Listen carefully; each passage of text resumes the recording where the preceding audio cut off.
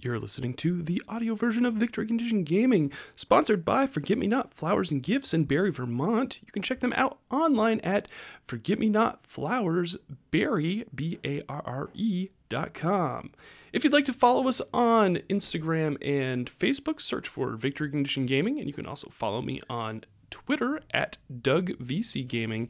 And if you'd like to watch us live every week, make sure to subscribe to Victory Condition Gaming on YouTube.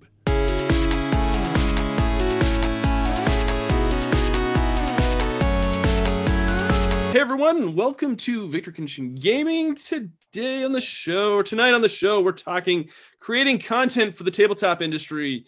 A lot of us have found a lot of spare time on our hands right now, and I think it's a perfect time to, if you were thinking about creating content or kind of just dabbling and making videos or making a podcast or writing for various websites, this is a perfect opportunity to just kind of, pick up a pen or pick up a camera and just start creating content. Let's go around. I want to thank all my panelists for coming on and talking a little bit about how they got started and how if you're thinking about getting started, some tips to help you along the way.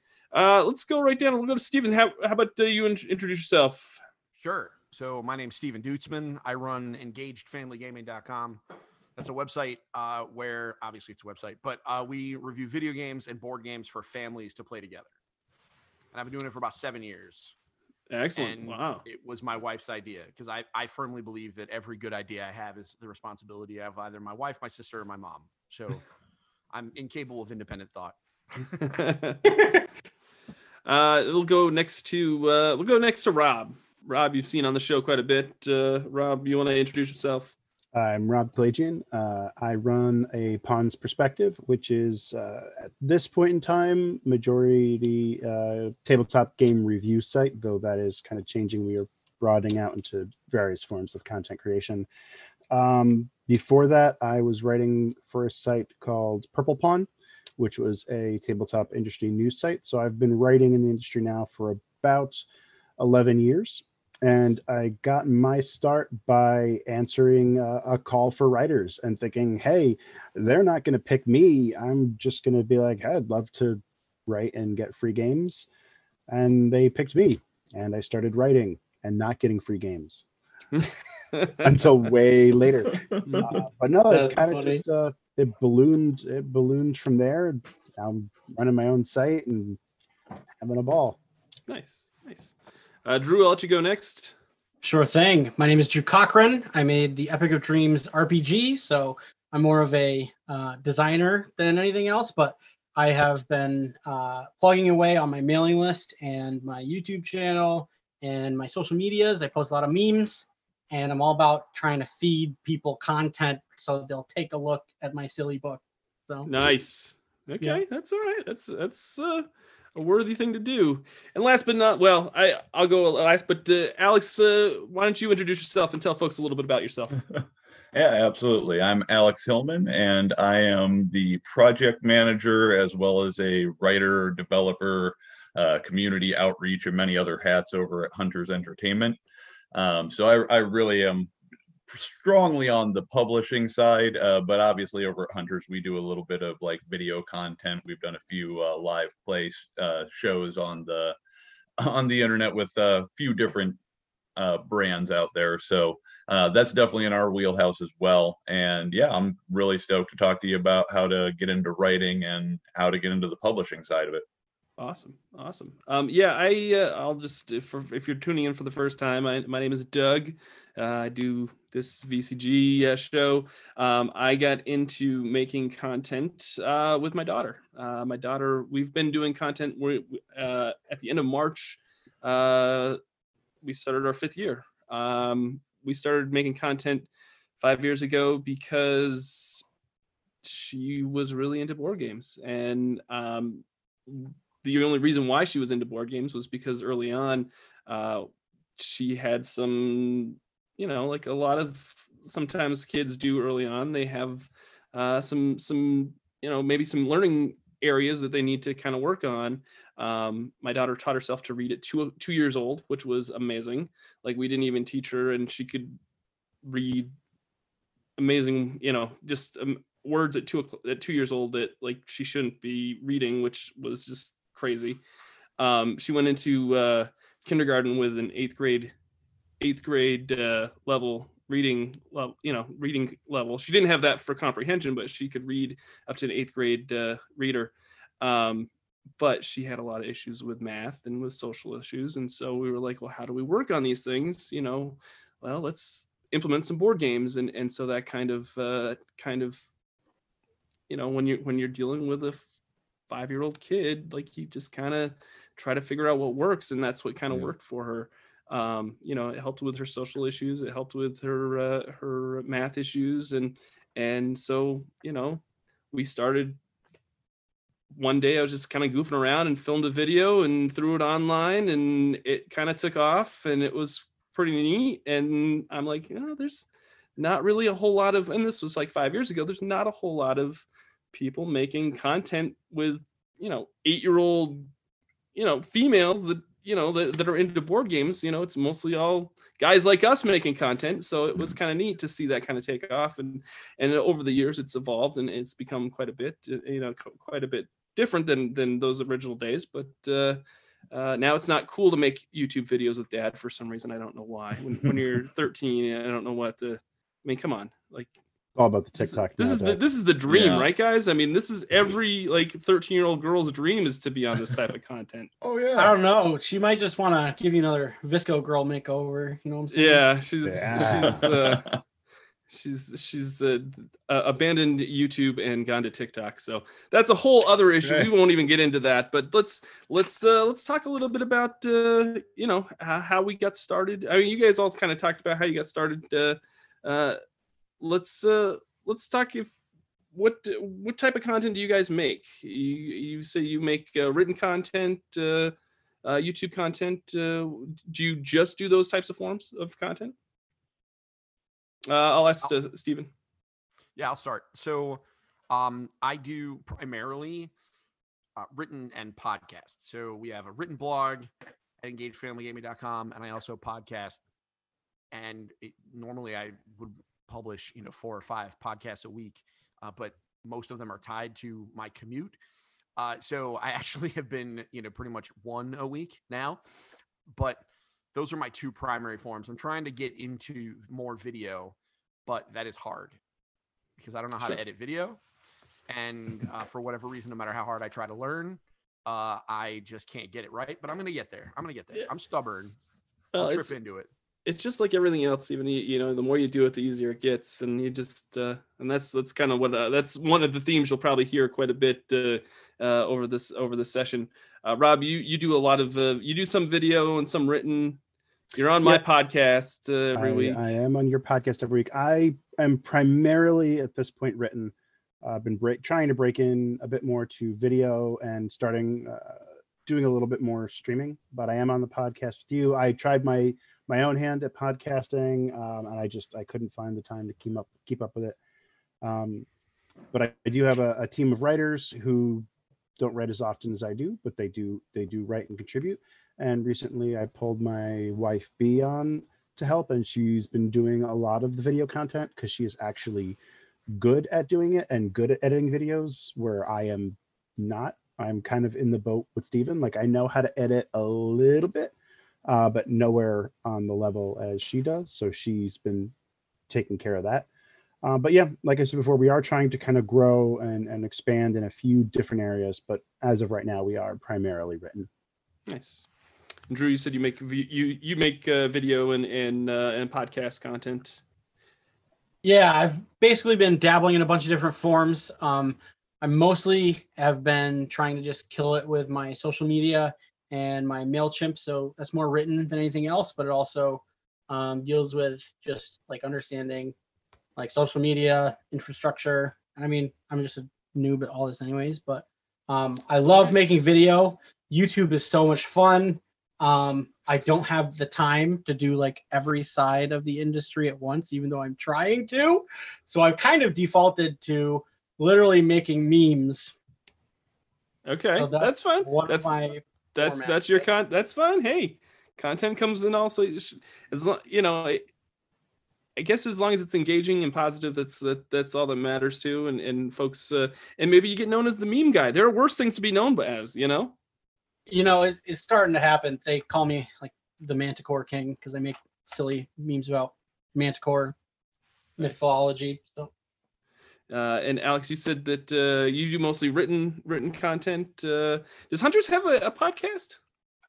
We don't have a podcast going. It's something that we have considered actually, because we do dabble at least in a video.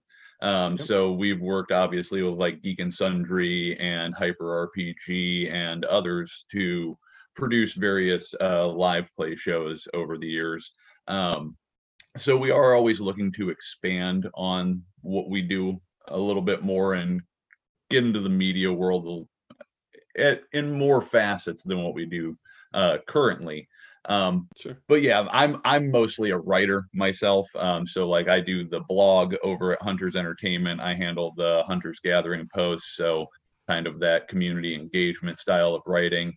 I participate with the social media side of things, as well as engaging on our Discord, and then obviously writing for books and things like that on the various game projects that we have. So that ranges from technical development with mechanics over to the more fluff style writing where you're building out the lore and expanding on that. So yeah, I really do have kind of a broad, diverse package of writing styles that I engage in, just due to the nature of working at a company that's trying to be multimedia faceted. Sure. Now, does anybody here have any like formal training in media, production or anything? I'll be honest. I personally do not. I have not. It's been a learning process as I went along. Yeah, I don't have. I think any, a lot of. I don't have any formal background in it either. However, I have been very blessed in my time working in the industry to work with a lot of folks who do have a background. So for instance, like over at Hunters Entertainment, both Ivan Van Norman and Christopher De La Rosa both actually have a background in working in media.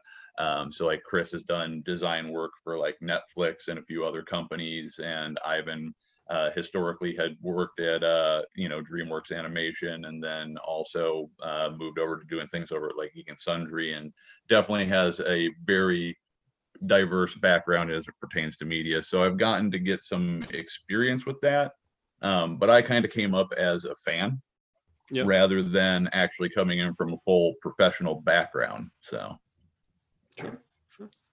Steven, how about you? I don't have any formal training. I mean, I was an English major, so I guess it does. Okay, count, yeah, that's good. Yeah, that works. Yeah. But other than that, no. The podcasting piece, I had never thought about doing that ever.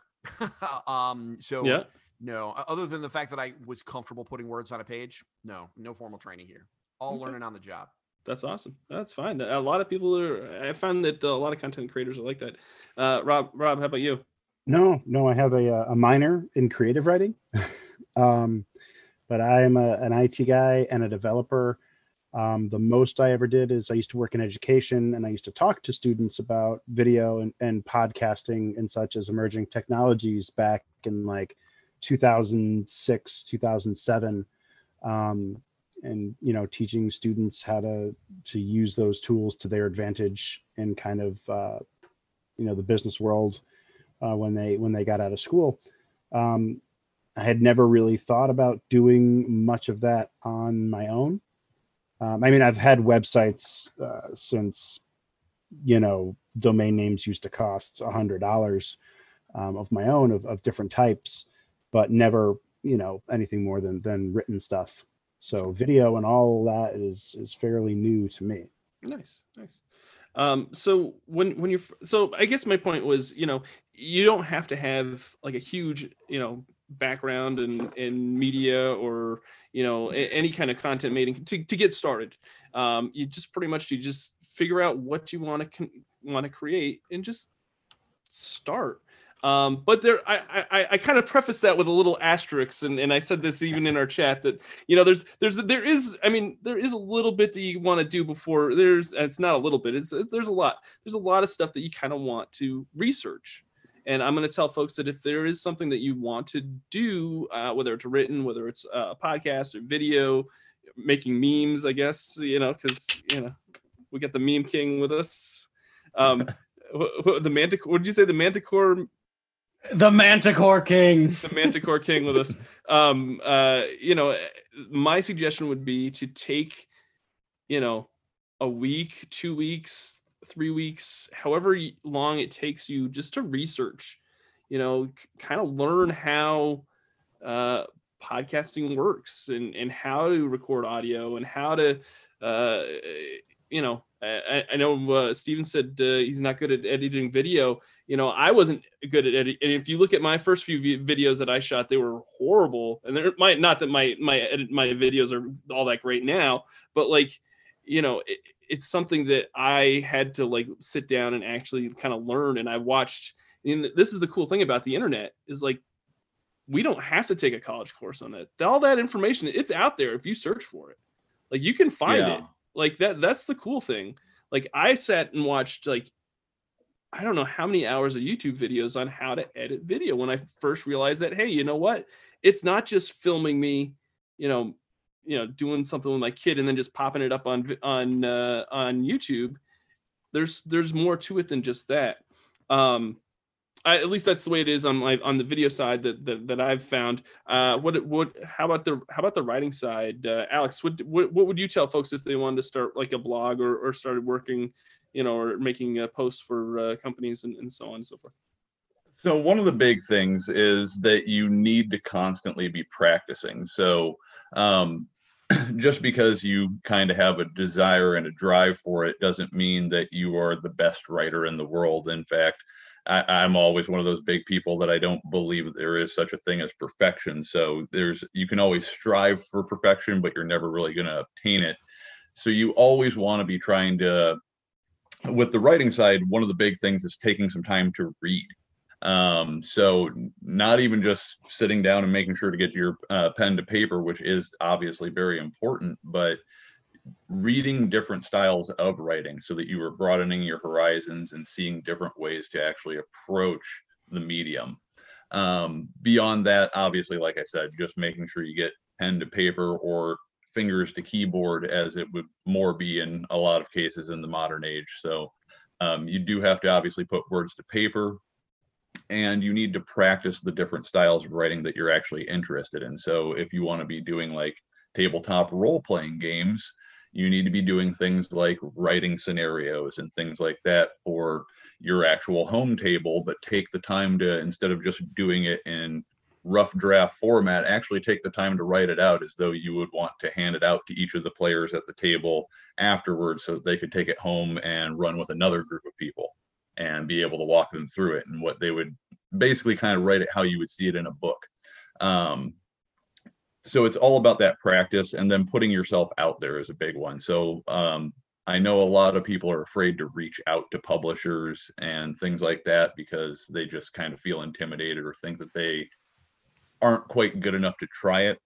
And that is another one of the biggest hurdles, because you have to put yourself out there. You have to reach out. You have to offer up those writing samples so that people can discover you. That's how I got into the business, was being a huge fan of Outbreak Undead back in its first edition when it first came out. And I just obsessively was on the forums responding to posts, posting fan created content. And eventually that led to me getting my foot in the door. So nice. Rob, do you have anything you'd like to add to that? No, I mean, a lot of that is especially the reading bit. You got to constantly be reading. It keeps your mind sharp. It gives you different perspectives. And it doesn't, I mean, if you're writing reviews, that doesn't mean go and read all the reviews. Pick up a novel, pick up a comic, pick up anything. Just always have something to read. And I'm guilty of not doing this a lot. But really, when you write, sometimes take a step back and give it a day and read it again. Read your own writing. Read the stuff that you've written in the past. And don't be afraid to experiment with it. I mean, I put out more crap probably than I do put out good articles. I mean, I can probably count on one hand the amount of articles or reviews that I've written over the 11 years I've been writing. And sometimes it's just like, I'm going to take a chance with this and try something new. Sometimes it works. 99.9% of the time it doesn't. You can't be afraid to fail and to put it out there. Communication is also key. I mean, we joke about it all the time that I am a person that has no shame when it comes to reaching out to companies, introducing myself and whatnot. But you got to be willing to put yourself out there, because that's what this is all about.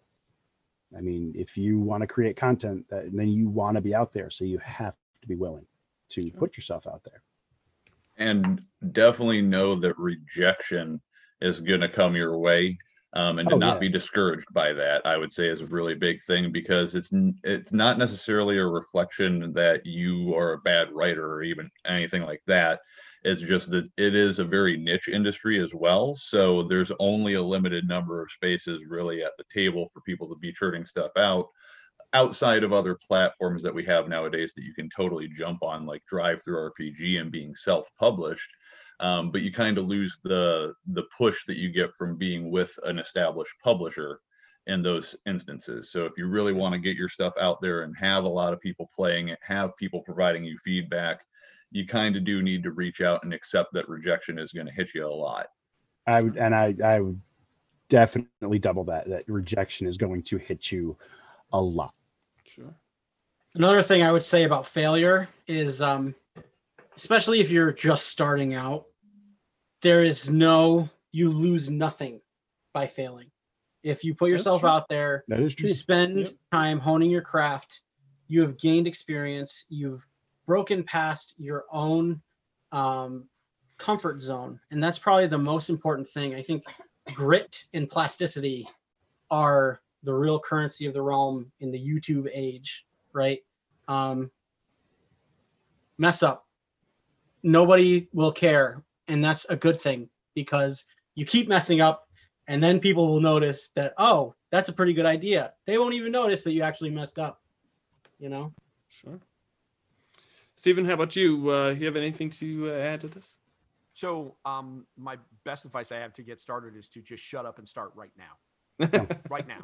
And Okay. Rob has heard me give this speech before. I'm sure Rob has heard me. I think you just shut up and do it. I know you said to take time to research, and that's certainly fair. And if you want to do that, do so. I actually disagree. I think the answer is start. The advantage is when you start is that no one's watching. No one's That's reading, true. right? Yep. Like your first blog post, no one's going to read. Your first podcast, no one's going to listen to.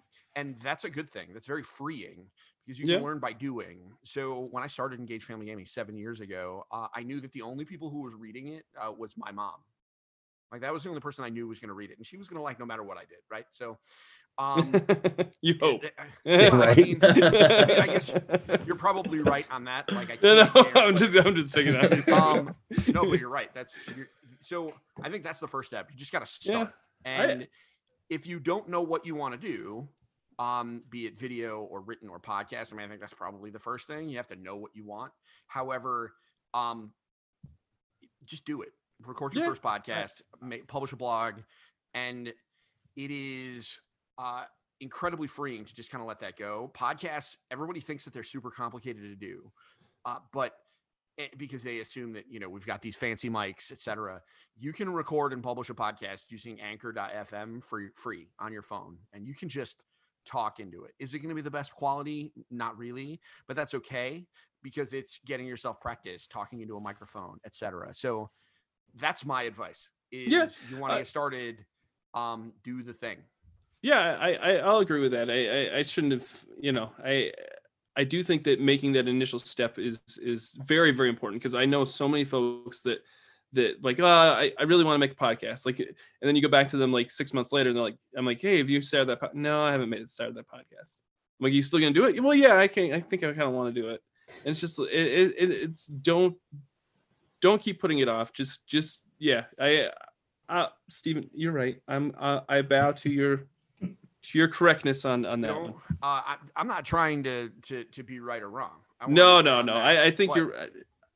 I will thank say you. that I'll take it does help though early on, to know how your various platforms, your social media platforms work. Sure. And I know with the YouTube side of things, like that's a very tricky thing to get unless you have like a major studio or something behind you, like as a average person making YouTube videos, it's hard to gain traction. Like you have to figure out how to make good content that not only is good, but that YouTube recognizes and makes available on their search results. So I think that's very key. But yeah, I think if you're just making content, absolutely just do it if you want to. And I think this goes back to what Alex said. You always want to strive to be better. So the don't ever research settle.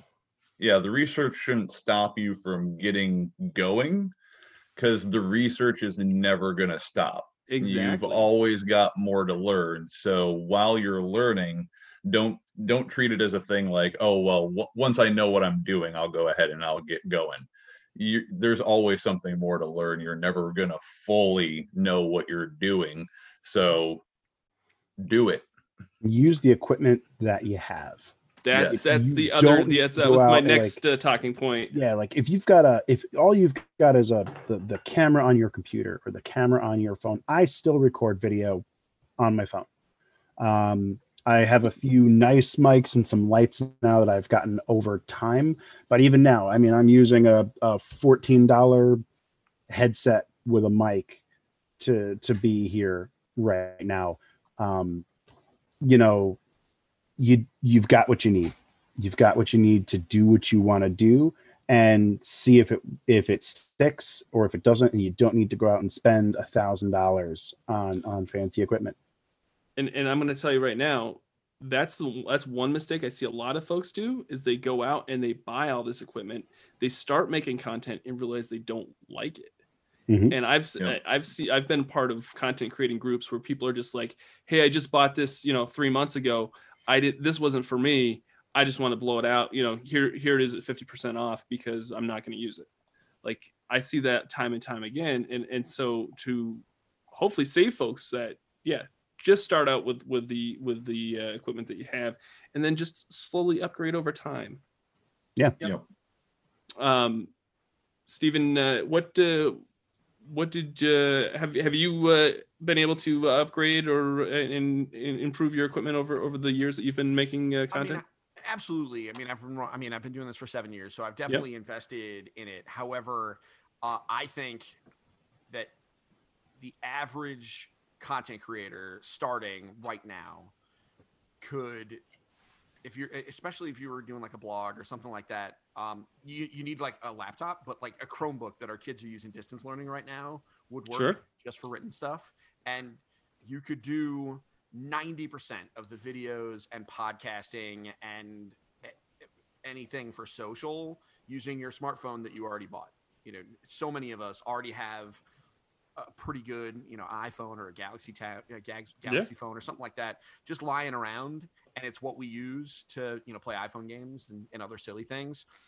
If you just start to treat your phone as a tool, as opposed to a toy, then you are you're so much farther ahead than a lot of other folks. And my camera for still shots, just taking pictures of board games and stuff for Instagram, the camera that I have is 90% as good as a $500 DSLR, right? And also, most of us wouldn't know what to do with that if we had that piece of equipment. And that's the other advantage. If you don't have crazy stuff, you don't have crazy stuff that you don't know what to do with. And man, for all the people that I know spend $150 on a fancy tripod for their desk when really all they had to do was just prop their phone inside a tissue box. Like, at the end of the day, like, be resourceful. Sure. We are human beings made like plumbing and made electric cars that drive themselves. And the reason we did that is because we are smart and can use the things around us.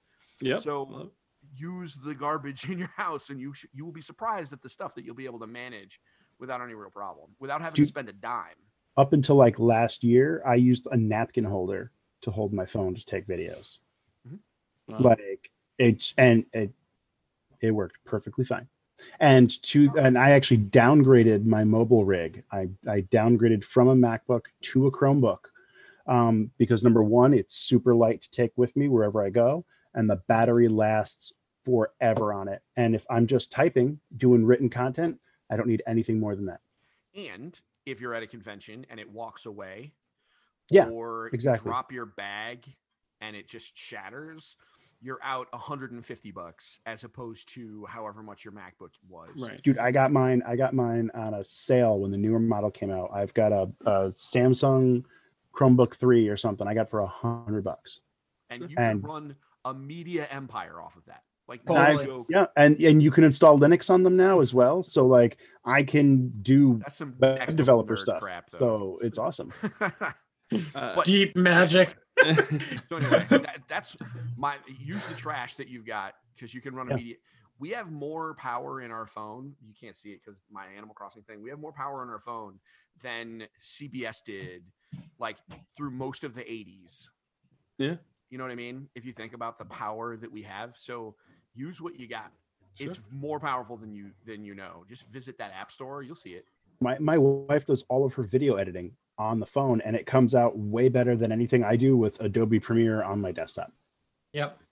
I've spent That's like 'cause tens. She's smarter than you, though. She is way smarter than me. So yeah. I can say that I've met her. No, Doug has met her too. He knows. I have. Yeah, I totally. I wasn't gonna keep piling on Rob, but yeah, I totally agree with Steve. Oh, it's my brand. No, man, James, I that brings us to our next topic, branding. But Branding. We'll give that in just a second. But I fully admit that's why I pulled her on, because she's way better at this than I am. Drew, what do you've made some video content? What have you found that works for you, or what did you start out with making content? So as far as video goes, I had a pretty cool desktop and I installed DaVinci Resolve. Yes. It's freeware. It's crazy. It's got so much in it, and like I've just learned to Control B and then delete, and that's all I really needed to do. But it's got so many interfaces, I can't speak enough praises. But anyways, it took me so much time, like tens of hours for a half-hour long video, and I'd get like super anal retentive about like, oh no, I need to get this jump cut to meld into this and make it pristine. And I've gotten like 60 views on my dragon video or something.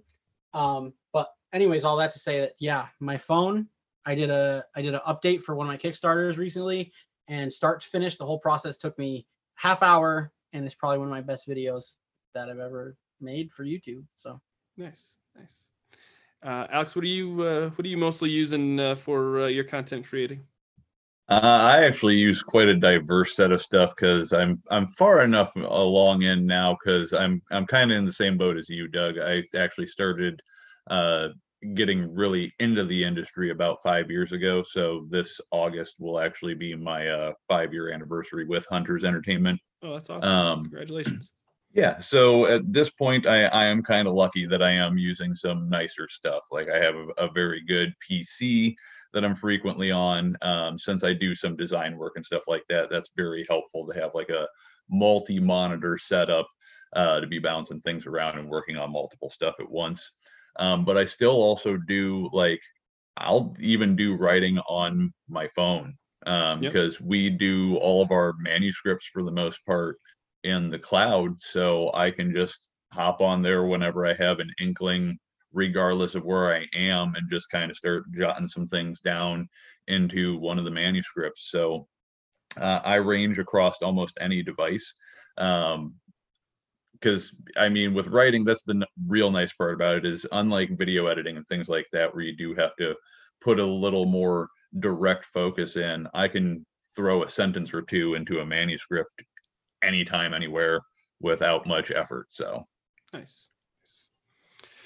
I'll agree and just say if you are looking at getting the most out of whatever you have for equipment that's lying around, do some Google searches, do some YouTube searches. There are some really great videos out there that tell you, okay, yeah, if you use this $15, selfie stick or whatever, in this little clip, this is how you can get this shot, or this is how you make this kind of look more cinematic. These are the settings. So don't be afraid to just kind of Google it and figure out the best way to make the equipment work that you have.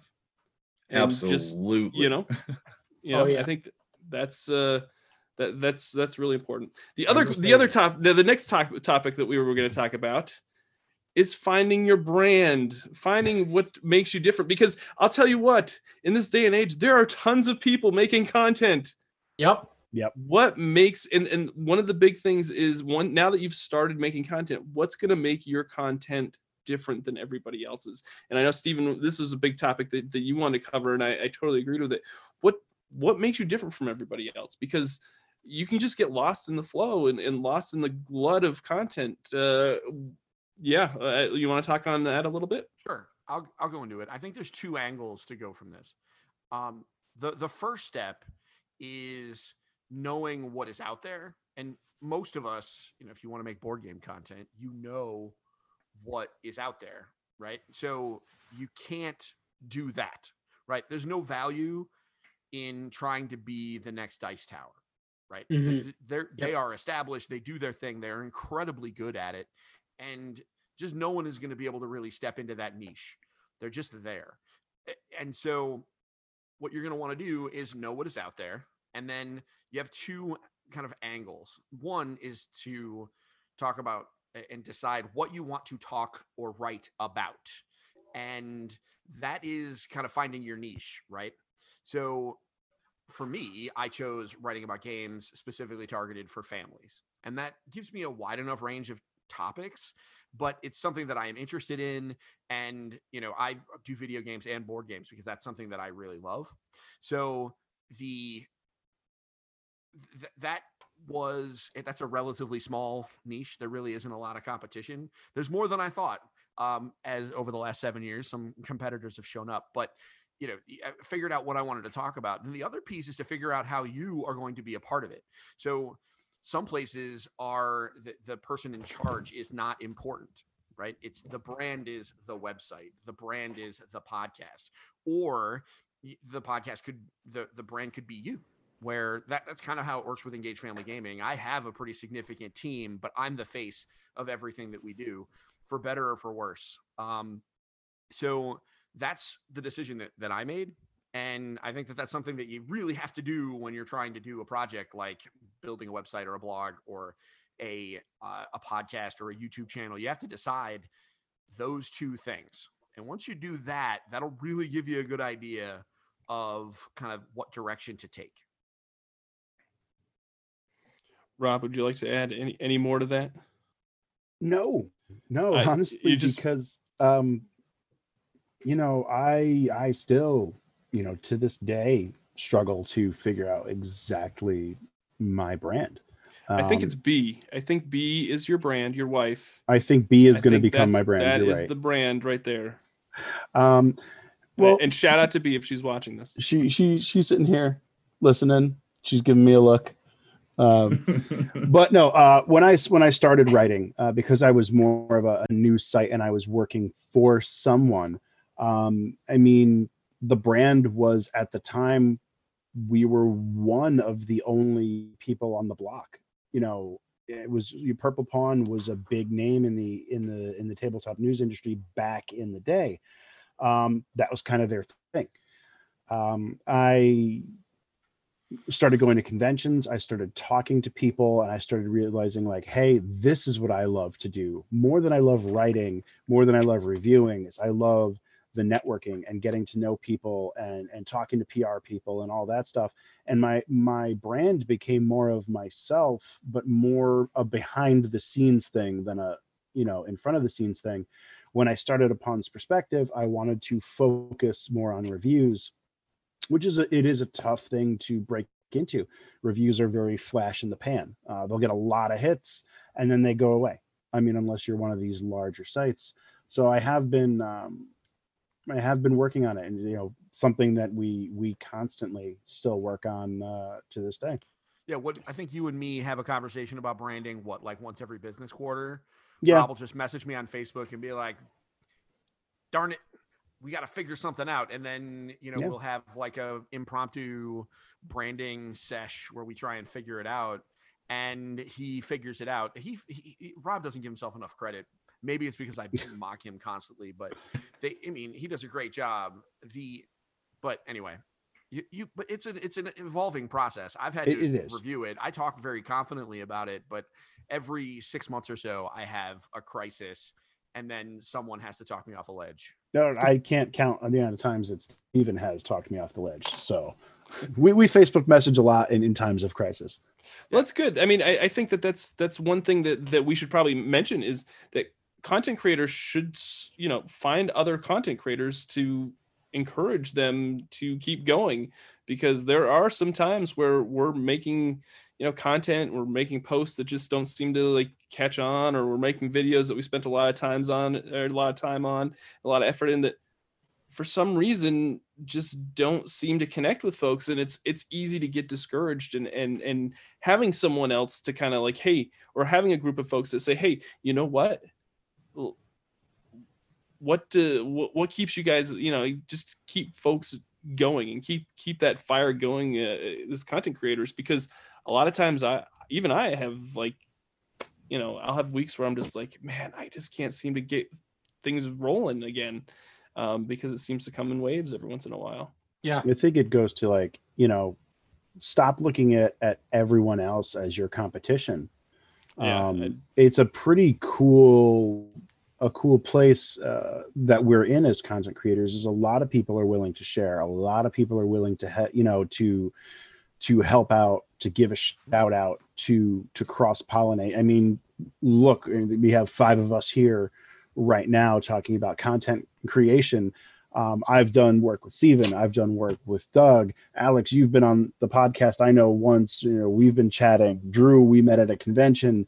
We cross pollinate everywhere that we can. It's one way to get out there. And if you see everybody else's competition, you're going to wall yourself off, and you're going to be really lonely. Alex, let me ask a question for you. Since you do a lot of content for hunters and for a company specifically, do you find that your content has to be like a certain tone or certain? I mean, you've already pretty much you've got your specific brand in place because of the hunters, entertainment as a publisher. Do you find that you have to conform your content to a certain tone or certain way because of the brand that they have in place? Yeah, absolutely. At various times, that is certainly the case. So it does vary a lot. And that was one of the things that I kind of wanted to toss out there is for talking about branding, you have to also understand, and it kind of ties into what you were talking about, if you are the brand or if there is a more global brand that you're working towards. And that global brand situation typically comes up in instances where you're working with a team. So for instance, like at Hunters, it's not just really any one of us that makes Hunters able to function. So Hunters itself is the brand rather than say Ivan or Chris or myself. Now, that's not to say that we don't build our own brands on the side as well as just individuals, because once you kind of get into the industry and start being in the eye a little bit more, you yourself will become a brand by default. Yep. But when you are working towards that collective brand, you do have to be aware that it's not always entirely about you. Right. It's about making sure that the whole team gets to move forward. And so sometimes you might have to write in a way or a style that you're not normally comfortable with, or try to write towards a specific tone. This is also going to come up from a project by project case. So the tabletops game industry, if you really get into it, the odds are you're not just going to work on one piece of content. So for instance, I do work on Outbreak Undead, but as we announced today, I'm going to be a writer on Werewolf the Apocalypse. I do project management over at Hunters. So I like oversee various projects. I do marketing copy for different projects. So it very much, there's a broad swath, and you have to be aware of what you're writing, why you're writing it, and how it's going to be reflected on your brand, be that you or the greater collective. Another big facet with that is don't be afraid to evolve your brand. If you start off just doing stuff by yourself, but you want to keep pushing forward and growing, and I think this would really play into like podcasting and YouTube, is don't be afraid to eventually get to the point where you do have a team and you do start relying on people, and it stops being about just you and starts being about a greater global brand. So you can always keep growing and keep pushing forward, and always be looking at ways to adapt and evolve your brand, especially in those situations like you were talking about, where you feel like you're not quite hitting with the audience, you're not quite connecting with the community that you were hoping to connect with. Try to figure out why that might be and adapt and change accordingly. Drew, you actually have your own publishing company. Like you publish your own products. So you are pretty much your brand. Are you? How are you approaching things on your end? Do you want the face of do you want the face to be you, or do you want it to be the brands that you're building, or how are you approaching all this as you're making content? So I've been doing RPG work for about 2 years. Our flagship product is the Epic of Dreams, and I have my two best friends from high school, Cameron and Guy, and they're basically my team right now. But the way that we've really approached it and what we've learned is that it's all about setting your definitions of success and why you're creating a certain brand. So we really did a deep dive into this book called Profitable Podcasting.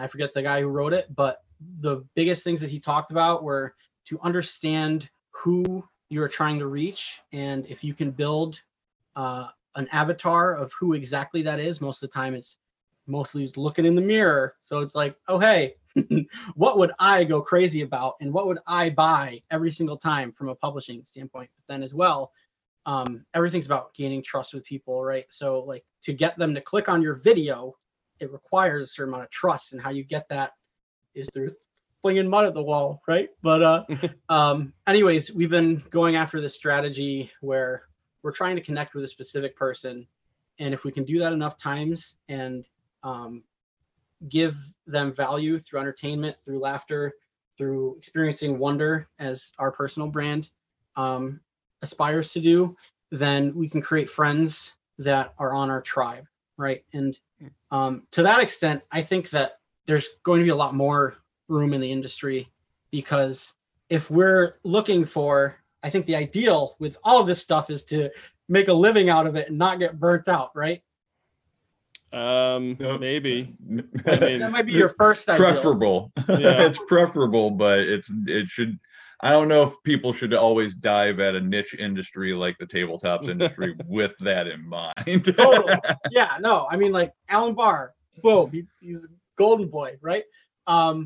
But like, in order for that to happen, you need to create golden fans who just go with you as far as you want to go, right? And I think that happens from not necessarily going wide, but finding the niche people, you know.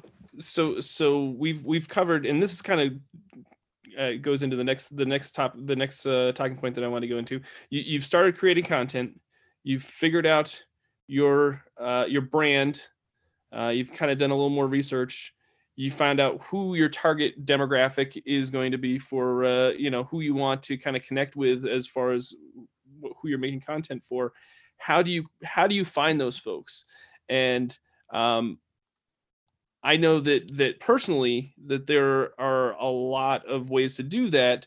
I've personally found that joining Facebook groups of areas that like I have kind of some sort of relation to with my content, I found that joining those and not sharing that I make content, but sharing like my opinion, my responses, my what other people are posting on first, and being a part of that community before I start sharing my content.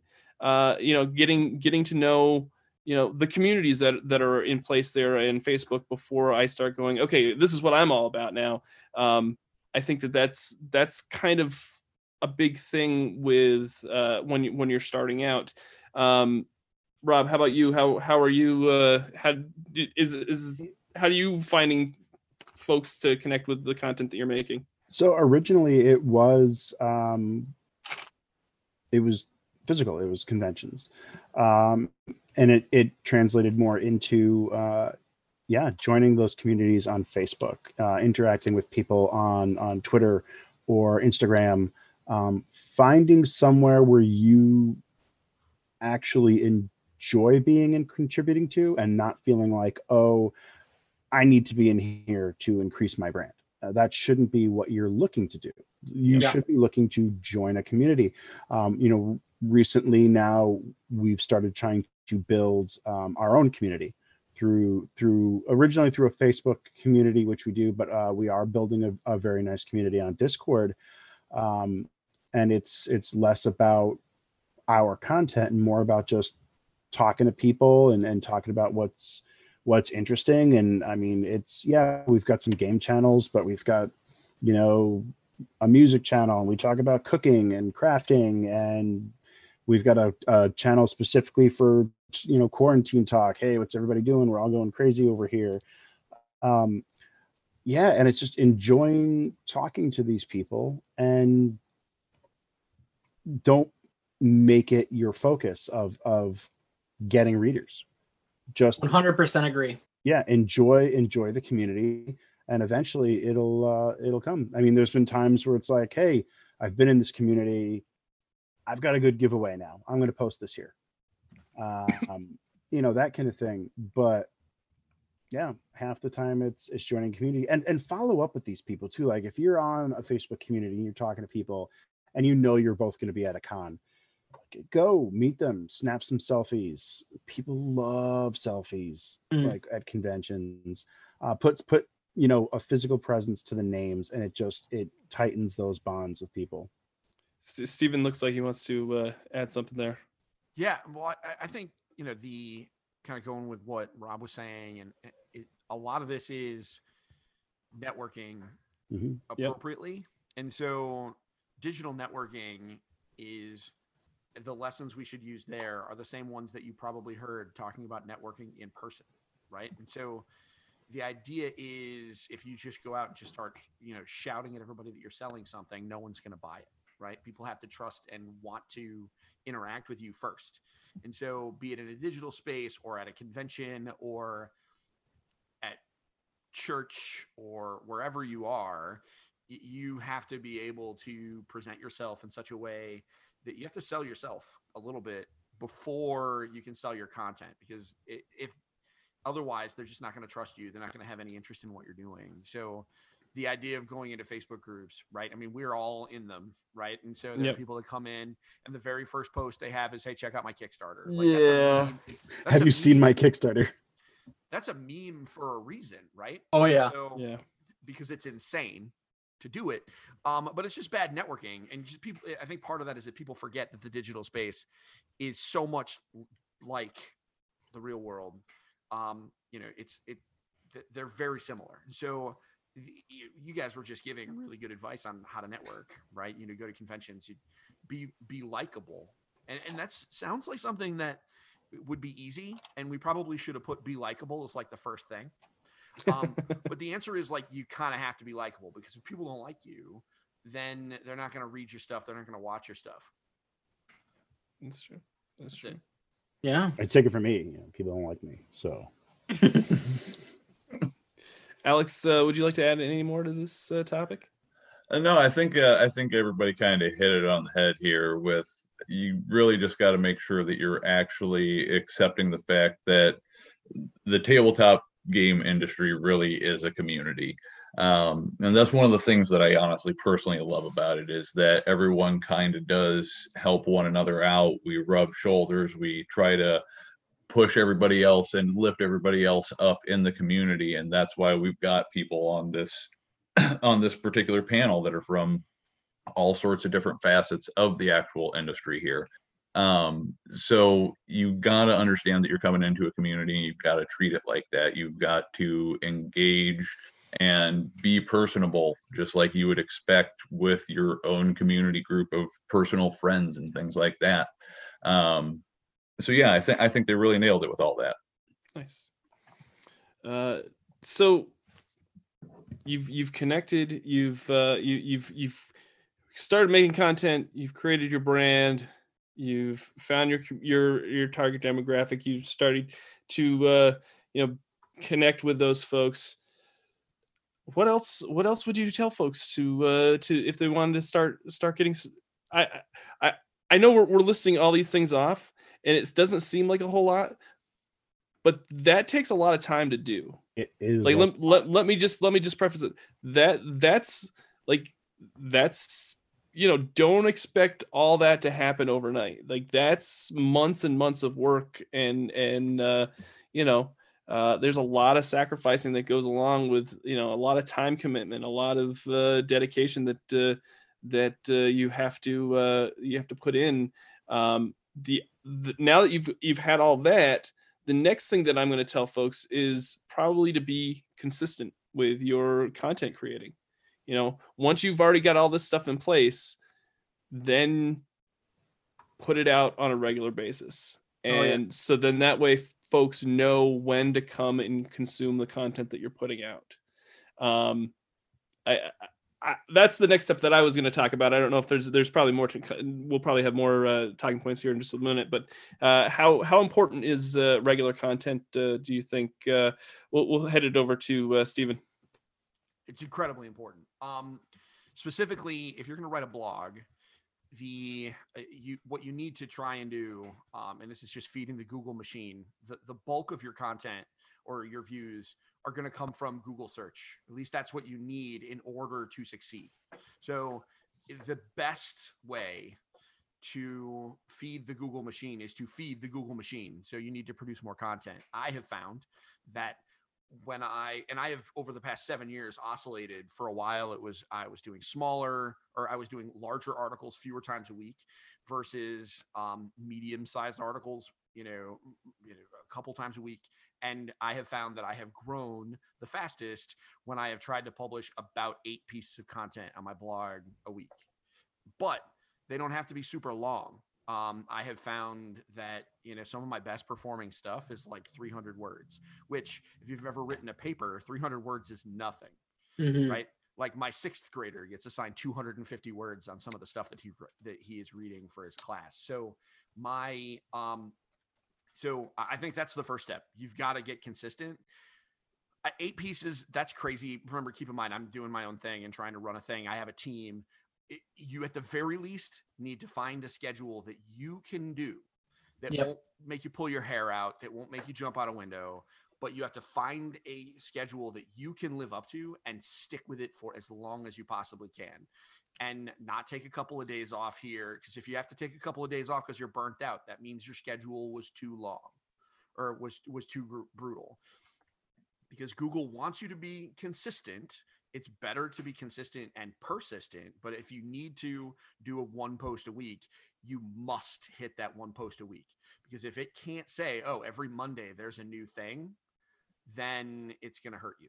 So you must be consistent. And the other piece is, especially if you're making a podcast, the people that want to hear you, they want to hear you more than once a year. Right? Like these people are inviting you into their home. They're inviting you into their car. They're inviting you into their life, and they want to hear you more frequently. Now, in that case, sometimes you can't help it, right? You have a team that you're podcasting with. You're going to miss weeks. Things are going wrong. I'm missing an episode of my podcast this week because I was supposed to record at 9:00 Eastern on Wednesday, and I forgot because I'm here. So so we're missing an episode, and it's fine, right? That happens, but you need to live up to the expectations of your master. And if you're written, it's Google, and if it's podcast or video, it's your viewers and listeners, right? That was a lot of words. That's Sorry. all right. No, that's good. It's good. Alex, what I know, Hunters does free content Fridays, and you do a regular schedule. How is that translated for you and your results there? So it's a major factor. So we consistently, since it's not our main focus, obviously, with like doing things like blogs. Right. We do our monthly news post that we put out first Friday of every month to coincide with that. We do our free content Friday program release on the exact same day. So we're also dropping, at this point now that we've expanded it out, it's 4 free PDFs that are available for people to go ahead and grab on that day.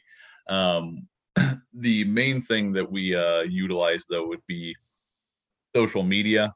And we try to mainly make sure that we're hitting a few posts a week. It's not necessarily specific days, but you want to make sure that you do have a consistent amount of content rolling out in regards to social as well.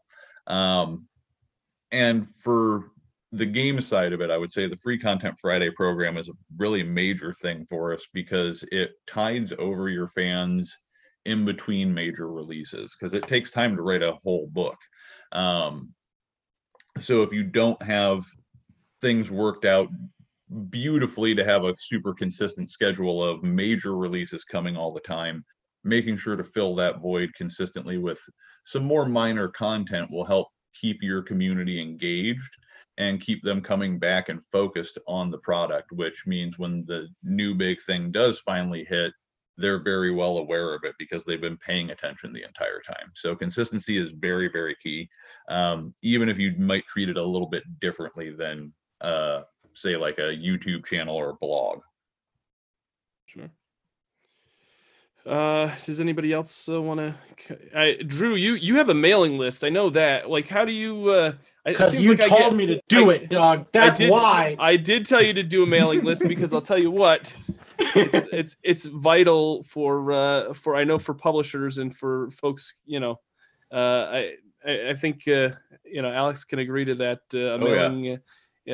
A mailing list is definitely key to keep your the fans of your brand engaged.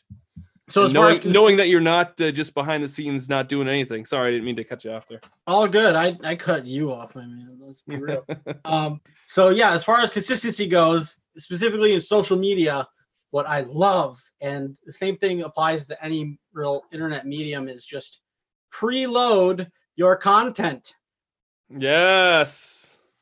Also, the comment on like the prior conversation, like if you're building a media empire, get your friends and build it with them, because they're about your stuff too if they're good friends, and they might not be competent in the beginning, but if they're willing to go with you all the way, then it's going to be a blast. It's like being in bands in high school. Everybody says never be in a band with a guy that plays great guitar but he's an a-hole, right? You just play with your friends even though they suck. Stay in the garage a little while. Keep grinding it out. It's going to be great. Consistency, though. You can automate so much now. You just need to look at the free versions of all of the things. They got Hootsuite.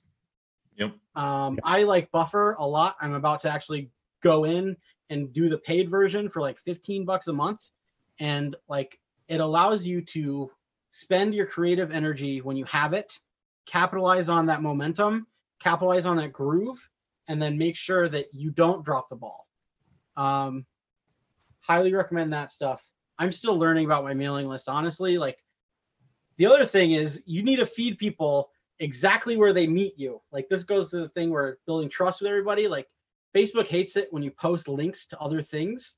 So like load your videos from your YouTube channel onto Facebook, load your blog posts onto Facebook.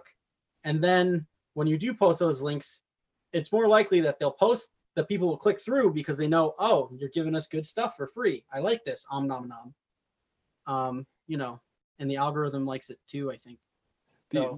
The other thing is to kind of see where, like, Facebook has this thing where you can see where the most engagement is throughout the day and clue into that.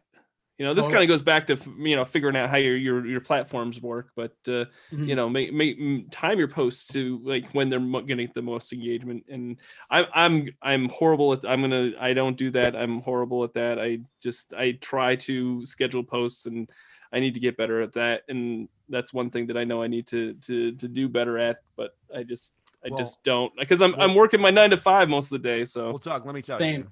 you when this is that's done. the tough part. yeah. Rob will tell you, and Drew hit this. I am the automation king. Nice. Steven likes his automation, man. I would, if it wasn't for the fact that the content is created, I would say that like 80% of the stuff we do is through various automation services. Everybody that's listening, I want you to go find. If you're watching this, I want you to look into my eyes right now. Here, I'm gonna make you the spotlight video. Wait a second. Do it right now. Give me the one. Here we go. Spotlight video. Go right find here. the service. This, and Rob thinks right now I'm gonna pitch deliver it, and I'm not. Oh, that's what I thought you were going for. No, they should pay me, but no, I'm gonna say this. You need to go find if this then that. Okay. IFTTT. Okay. Yeah. What this is, it's a website where you can basically connect all your various social channels, and you can use these things called recipes, which are I don't know what just happened. Am I still talking? Yeah, you're still talking. Yep. So okay. So what you're going to want to do is go to if this then that. It's ifttt.com. You can connect all your socials, and it will allow you to use recipes and other kind of little bits of automation to make it so that, for example, if you post something on your Instagram, it automatically posts on Twitter. Or if you post something on Twitter with a specific hashtag, it will automatically, put it into an Instagram post, or it'll take your Twitter posts and put them on your Facebook page. And you can figure out, knowing what you like and where you post things, to make it so one post that you put in one place proliferates out to your other different channels. I have used that for so many different things. Rob knows I play with this a lot. It is a free service, and it is you just got to experiment with it. Yeah, you can put me off the one. Yeah, I did. But that's no, I did not. No, it's because I knew that more people were going to ask. Nothing away from this conversation. Go to if this then that. So here's my question for you. Today, but also deliver it. DLVR.it. That thing is bananas. DLVR. Like it. LVR.it. You've opened this whole new world to Drew now, Steven. Yeah, so that's it. I'm the automation king. I will talk to you, Doug, for hours. So here's talk to me, Steve. So here's my question for you, and I don't know. I've always been of the mindset to have unique content for each platform, or that's the thing, or have content that's just for certain platforms and not to spread it all. I mean, that's how I've always thought that, you don't want to post the same thing everywhere, because people just kind of tune it out, because if they've seen it on Facebook, they're gonna ignore it on Instagram, or they're gonna ignore it on wherever. But maybe I'm wrong. I don't know. What do you guys think? Is that a thing? Do you think having unique content is a thing? I would say it's freaking super desirable, but I think it depends on your growing margin as a creator, like in your lifespan progression. Like for a while, I just needed to repost all my memes. And I'm still learning how to recycle my actual content, like my game stuff, as social media content to get people to bite into that part of the cookie. But like, you definitely want to have that unique stuff, because then they're searching for all the nuggets everywhere. And then I like to put all of those nuggets in my Discord server, so people will just freaking go to my Discord server. But that's, I'm going to refer to the man behind Hunter's Entertainment. What is your stance on this, Alex? Do you push content out universally across? I mean, I don't give away your secret sauce behind Hunter's Entertainment by any means. I've always, I don't know. I've never been big on social media. I don't like, Facebook is probably the one platform that I use. Of course, I use YouTube, but like, I don't know. I've always thought that maybe you put unique content out on each one, but that's just me. I don't know. Maybe that's just because I'm smaller and I'm not a Hunter's Entertainment brand. And what do you what do you what's your stance on that as So at Hunters, we actually do a bit of a mix. okay. So we do absolutely blast certain things out equally across our social sphere. But there is also a lot of very specific and directed social media posts as well.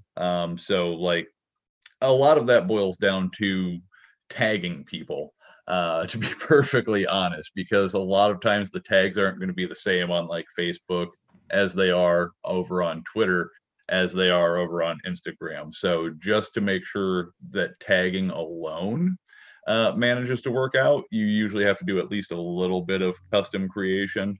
Um, but we all, like I said, we do plenty of stuff where it's just a very generic message, maybe using hashtags that doesn't tag anybody or anything like that. And we'll blast that out across all the social spheres, including even our Discord channel. But we recently actually just set our Discord channel up so that it automatically calls in things from Twitter and from YouTube into a channel on there directly, so that we don't even have, like, it's all automated now, because that was some of what we were talking about there, is to get that consistency, use a little bit of that automation. So but yeah, it's a little bit back and forth. It really depends upon what you're putting out.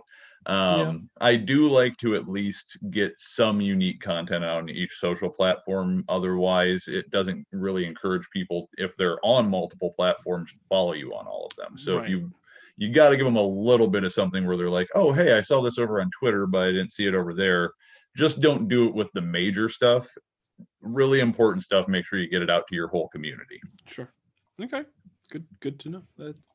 I will say that I love using just the free edition of Hootsuite, because I can schedule a piece of content for multiple platforms, but then I can go into that and say on Instagram, tag it this way with these hashtags, on Twitter, tag it this way, and on Facebook, tag it this way. This way I can make sure I get the proper tags on everything when it goes out. The other thing that I found that if you create content and you're part of these communities on Facebook, and you've made those connections with folks, and now you feel like you can share your content. You're not just immediately just joining and pushing it out.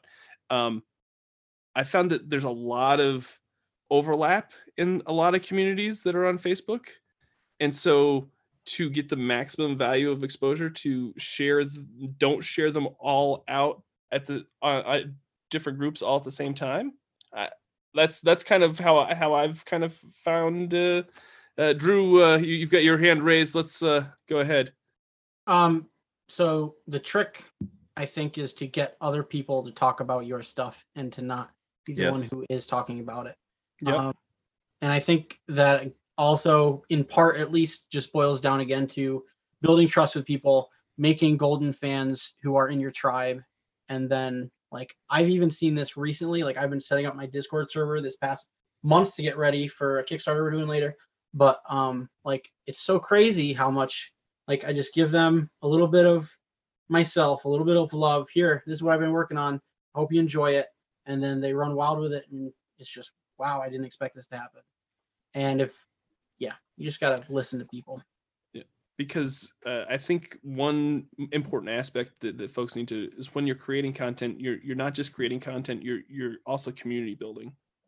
Like, that's a big part of part of this. And you want to make sure that those folks are, you are part of what you want and what you want to build as a brand. Stephen, are you you had some headphone issues. Difficulties. That's Yeah, all my right. That's all headphones.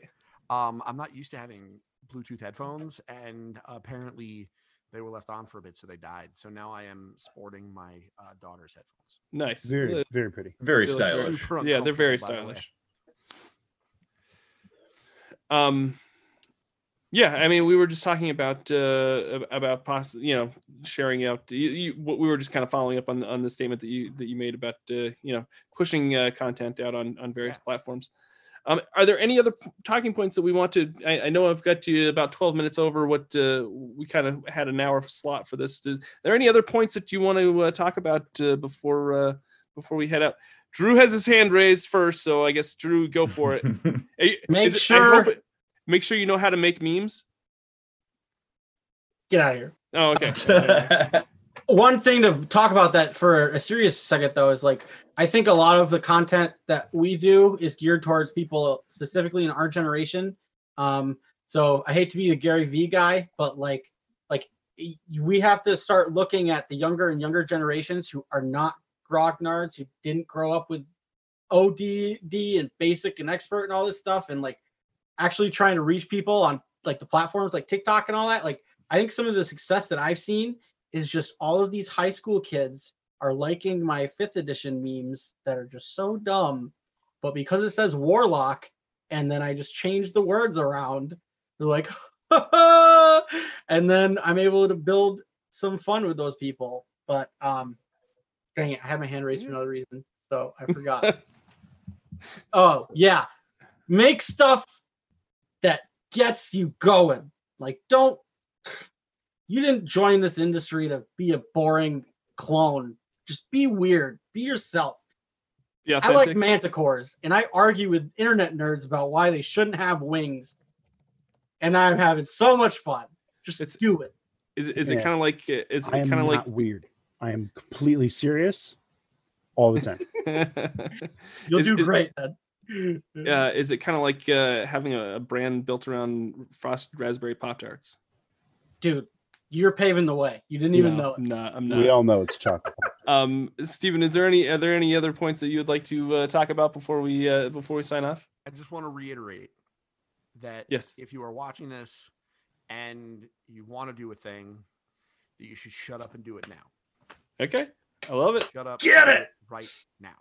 Okay. Right now. It's 10 o'clock Eastern. You could record and publish your first podcast by midnight. No problem. You won't. Do it, viewers. You won't. Rob, how about you? Or is there anything you'd like to add before? Yeah, you just you really gotta love doing it.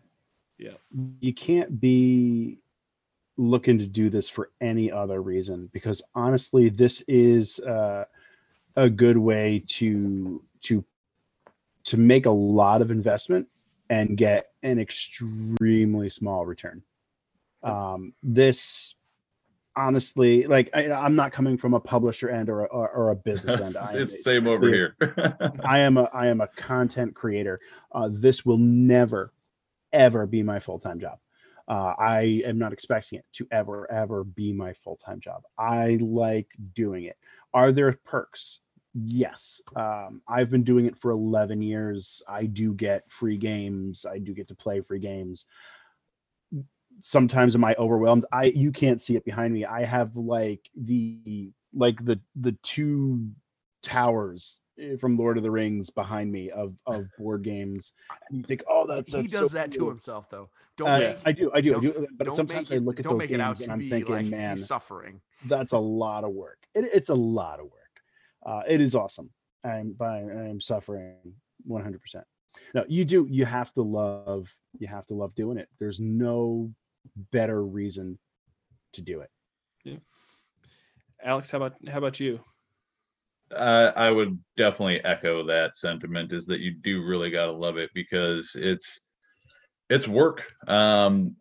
You initially kind of look at the industry and be like, oh yeah, it would be kind of just glamorous and fun, and I would be just so happy about it, but it's work. Putting a book together, keeping a blog maintained, managing a community, putting out YouTube content. There's a lot of effort behind that, and a lot of behind the scenes stuff that you don't really see when you're just looking at that final product that gets put out. So make sure you love it, because it's a niche industry. It's not a ton of money. The only reason I do this solely as what I do for a living is because I have a significant other who makes a load of money.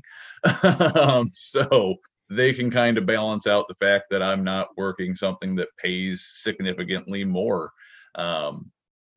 So yeah, I would definitely echo that, and also make sure you're looking into the different resources that are really available. So like from the writing side, I mentioned earlier, we at Hunters, we have our free content Friday program, and that is open to our community. So if you have an idea that you think would be cool for Outbreak Undead or Kids on Bikes or Icarus or some of our other game lines, you can pitch that to us by kicking us over an email. We post about it every month on our blog, and we might pick that up and have you actually fully develop it out and pay you for it and get you something that's published. There's White Wolf historically has had the Storyteller's Vault associated to Drive Through RPG, where you can make products in the World of Darkness vein that you can then go ahead and sell and be able to actually make some funds off of. So look into the options that are available to you and definitely start capitalizing on them immediately.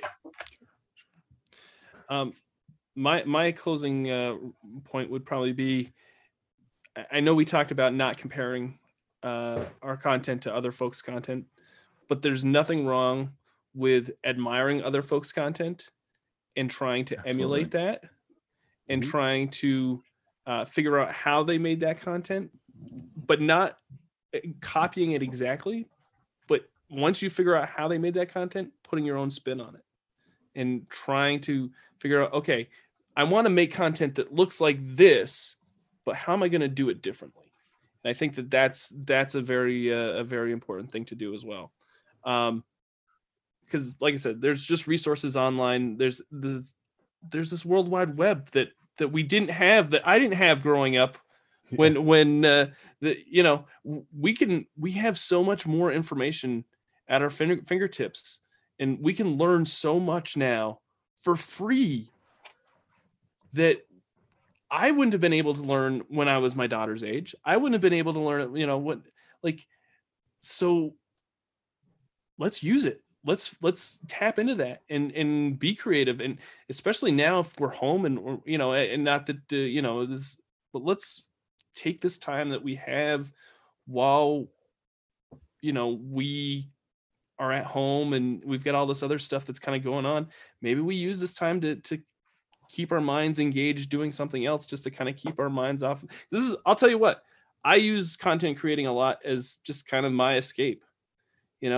Sometimes, I have a lot going on at work, or I have a lot going on with my personal life. And sometimes it's just nice to just sit down and be like, okay, I'm going to edit this video. I'm going to create these graphics. And it's how I just take a breath. And maybe sometimes, especially now in this, what's going on in the world right now, maybe we need more of that. We need to just kind of take a breath and kind of relax a little bit. And because it's kind of a scary unknown place at this moment with all the craziness that changes every day at this point. So, all right, great outlet too. Yeah. So, all right, I guess that's going to do it. I'm going to have everybody sign off and give your social medias and tell everybody where they can find your content. Steven, I'll let you go first. Sure. So Engaged Family Gaming is just about everywhere. But the best place, if you want to see the bulk of our content, is to go to our Facebook page, which is Engaged Family Gaming. We also have a community that you could join, and it is small but mighty, somewhere in the 330s as we are right now. And that's, if you just go to engagedfamilygaming.com/community, you'll find us. And I got a whole team of community managers, and we're putting out fun stuff, trying to keep people entertained and give you tools to play games with your kids while they're probably very, very stressed out. Yeah, it's a tough time right now for a lot of families. Rob, I'll let you go next. You can find A Pawn's Perspective on the web at pawnsperspective.com. Search social media for Pawn's Perspective. You'll find us, Facebook, Twitter, Instagram, Pinterest, YouTube.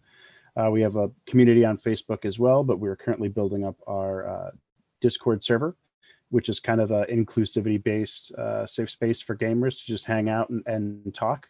And you can find links to that off the Pawn's Perspective website or the Pawn's Perspective community on Facebook. Drew, where can we find these where are you dropping these hot memes that we want to consume, that and of course all your other content too? Oh yeah, all the rest of it. Yeah, at Epic of Dreams, everywhere: Facebook, Instagram, YouTube, Twitter, and upon those places you will find a link to our Discord server. Please stop by, play a game with us. We're starting to do regular free games of our diceless immersion-based RPG, and we got Manticore memes everywhere. So get it. Nice. And Alex, where can folks find just all the content that you put out? So you can, the best place to go would be huntersentertainment.com, but we also are on Facebook at Hunters Entertainment. You can find us on Twitter at Hunters_ENT. You can find me on Twitter at Alex Hillman.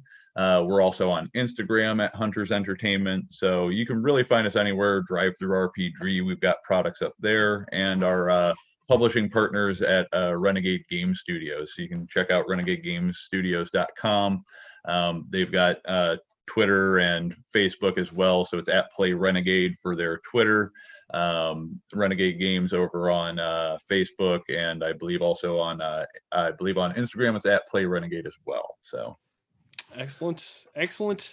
I guess that's going to do it for this session. I want to thank everyone for closing out VCG Con Day 3 with me. I really greatly appreciate everybody that gives their time, and like I said, anytime you make content, there's some sort of sacrifice. I know that all of you spent time, without your families or without doing something else that you could have probably done, that could have made more production, would have made more product, would have been more productive. So I really greatly appreciate everybody that came on. I want to thank everybody for tuning in. If you like this video, please hit the little like down button, the little button down below that says like. If you haven't subscribed to the channel, please consider subscribing, because we love building our online community here on YouTube and Facebook and all the other platforms that we're on. Just remember, winning shouldn't be the only victory condition when you get to the table. We'll see you next time. Bye now.